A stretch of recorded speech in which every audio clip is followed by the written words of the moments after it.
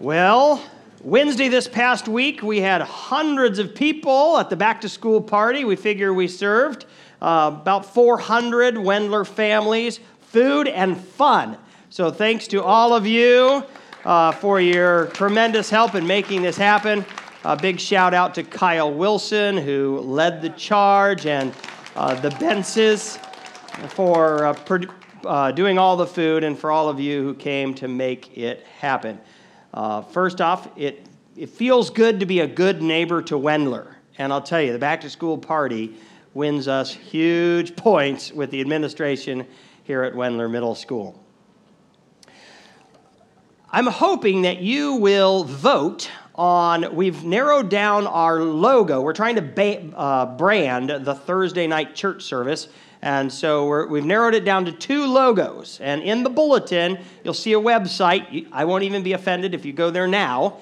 And you can vote on which of these 2 logos you think we should use. So our tagline, you can't really see it there, but we're calling it Clearwater Thursday, and the tagline is Fits Your Life. And so please go and tell us which of the 2 logos you like, and if there's an overwhelming majority, we'll go with it. Otherwise, I decide. Oh, yeah. We have been studying the book of 1 Corinthians all summer. We're actually just a few weeks away from concluding this series. September 2nd will be the last. On September 9, we will celebrate 5 years as a church. 5 years of weekly services. Sunday is always coming, and now it's going to be Sunday and Thursday. It's awesome. Because you guys are awesome and have owned the church and the ministry in partnership with us, and so thank you.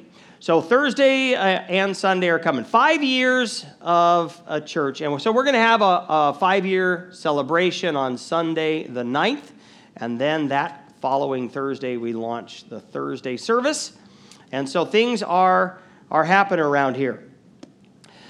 But we're wrapping up this series, and last week, James gave a fabulous message on a difficult topic. Sabrina, Sunday night, said, Mike, you know when you're watching the Olympics and sometimes you see somebody give a performance of a lifetime and everybody's aware that's what's happening? That's what I felt like listening to James preach.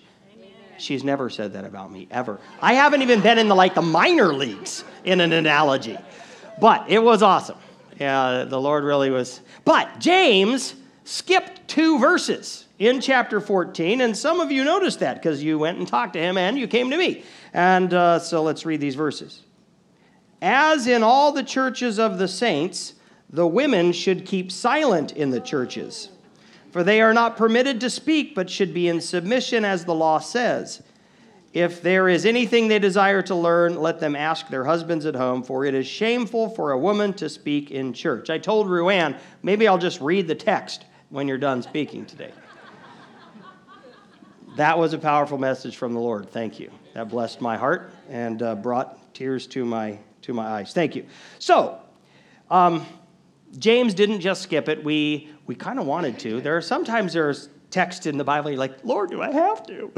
And this is one of them. But we didn't want to just skip it because it's the Word of God, and it's good for us whether we immediately see it or not. And so we wanted to take a week, but it's going to be a shorter sermon today. Woo! Now, if read out of context, these verses seem to be a prohibition against women talking at all in church. Like when you walk through the doors, you're supposed to be silent until you leave, like a gag order on women. But anytime we read a biblical text, we must read it in context. A text out of context becomes a pretext to say whatever we want it to say. And so we must, in order to understand this text, we must read it in its context. Now, the big context is the Bible. What does the Bible say that would inform our understanding? Then there is the context of the letter of 1 Corinthians, and then finally there's the context of the immediate discussion of orderly worship services, okay? So what I want to do is I want to just really quickly review the context, and then we'll hone in on an understanding, a correct understanding of what Paul is saying here. First off, the biblical context. And there are 5 biblical teachings that Paul had in mind. Paul knew his Bible. And when he wrote this thing, he wrote it with the biblical teaching on manhood and womanhood in his mind. So I can't spend too much time defending and unpacking each of these statements. I'm going to have to just kind of hit them fast, review them quickly. But number 1, men and women are created in God's image, equal before God as persons, and distinct in their manhood and womanhood. Genesis chapter 1, verse 27, a key verse. So God created man in his own image. In the image of God he created him. Male and female he created them. Both men and women are created in the image of God. Thus we have equal value as persons. Our value is not rooted in what we produce. It's not rooted in what titles we have. It's not rooted in our worldly authority. It's not rooted in our good looks. It's not rooted in our education. It's not rooted in our force of personality. Our value comes from the fact that we bear the image of God. And that's what separates us from animals, and men and women equally share in the image of God and thus are equal persons. And yet we are created male or female. God stamps on us maleness and femaleness, and it's part of his design. Second biblical teaching. Distinctions in masculine and feminine roles are ordained by God as part of the created order. So there are role distinctions. This is complementarian. We're equal, and yet there are some roles that are unique to our gender. And so we see that in the fact that our bodies are different, right? Women are clearly the only ones who can bear children, right? They have a distinct role. And in Genesis chapter 2, we're told about how Eve was created, and she was created to be a helper for Adam. And so we have different roles. And the role differences are not a result of sin. They predate the fall. They were part of God's created order that he said is good. Number 3, both Old and New Testaments affirm the principle of male headship in the family and in the church. And this is why even in the New Testament, Christian wives are told to submit to their husbands as to the Lord, for the husband is the head of the home. And the role of pastor and elder is a male-specific role. And so what is headship? My dad asked me that. I mentioned when I'm preaching on it. He's like, so how do you define headship? I don't know. I've only been married 20 years. I still haven't figured it out, what it means practically. But here's what I do know. It means that the husband will be primarily responsible to God for the spiritual state of the home. Even though Adam ate of the fruit first, who did God come to and demand an account? Adam. Why did you eat? And he's like, well, she gave it to me. Well, God came and asked Adam because it was Adam's responsibility first for the state of the family. And same with the male leaders in the church. God will hold us accountable first. It doesn't mean that a wife or everybody else in the church is not responsible. You're responsible as well, but not primarily responsible. And so if you're primarily responsible, that means you can't be apathetic, right? You can't turn a blind eye. You need to be proactive. Number 4, the fall introduced distortions into the relationship between men and women. In Genesis chapter 3, verse 16, when God is explaining the consequences of sin, he tells Eve, to the woman he said, I will surely multiply your pain in childbearing. In pain you shall bring forth children.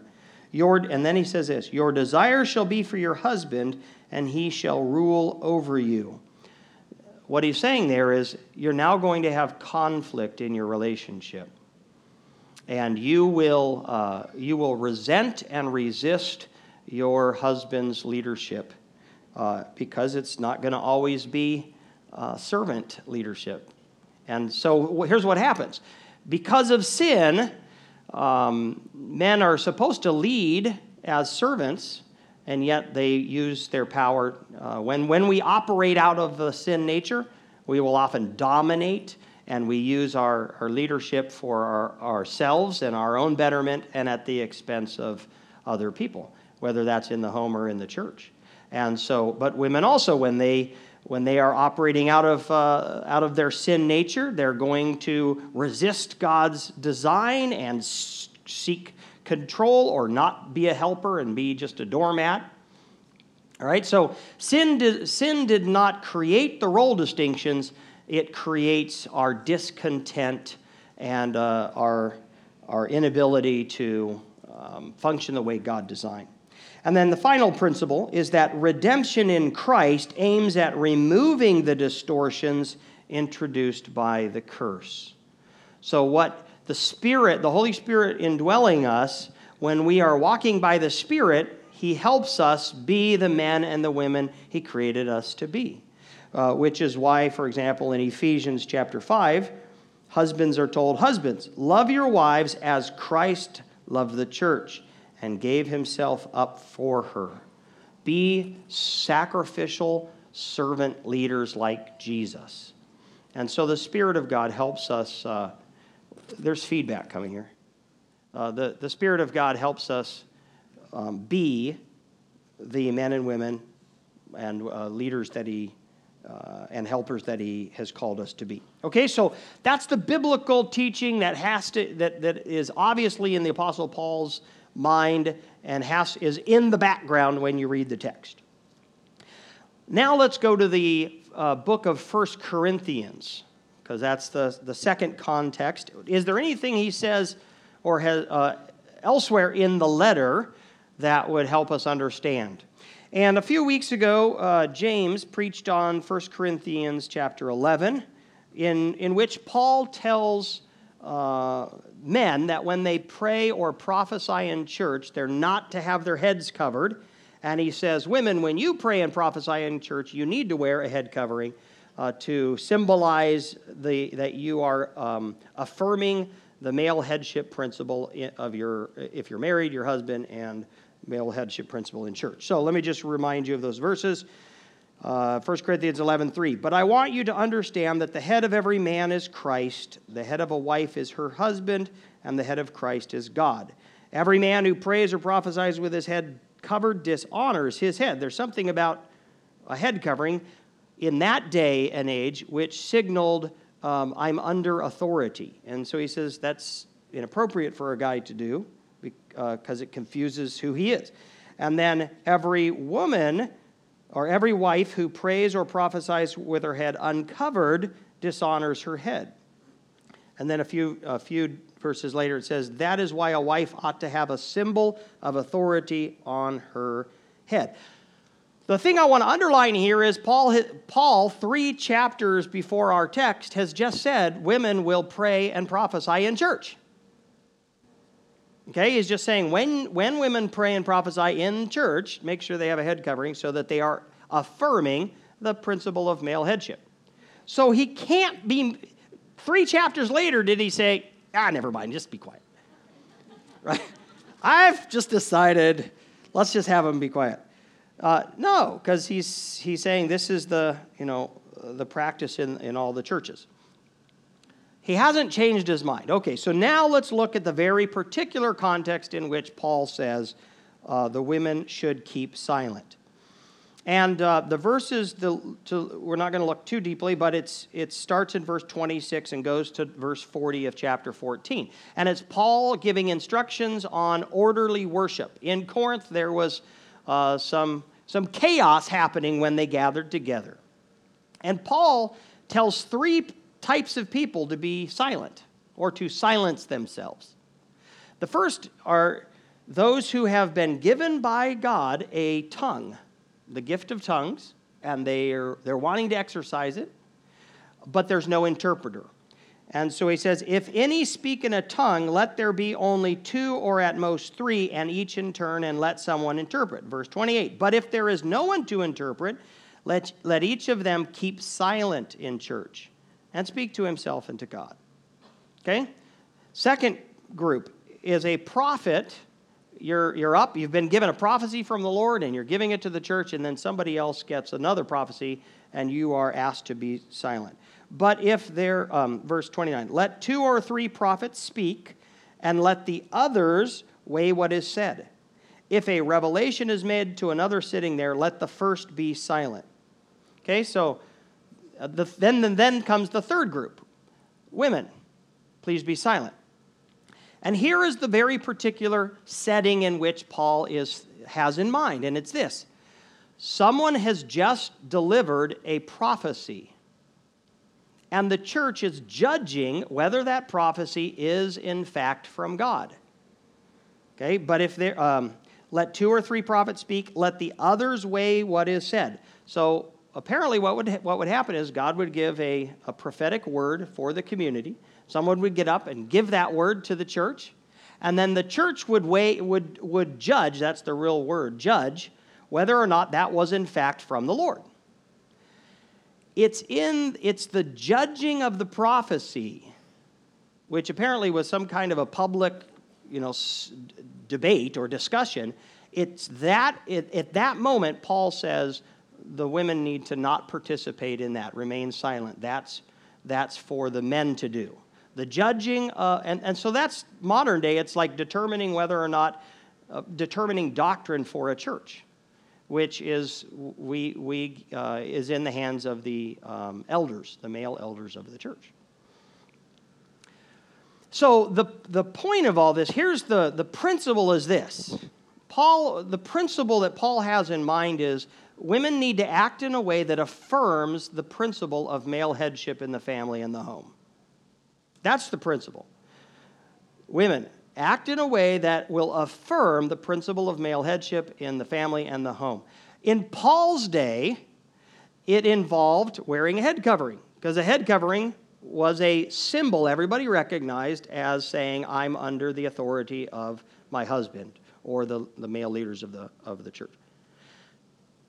As James mentioned a few weeks ago, that head covering, you just might be a fashionable woman. It doesn't have the same connotation today, and so we don't require that, because wearing your head uncovered doesn't say anything and doesn't offend any.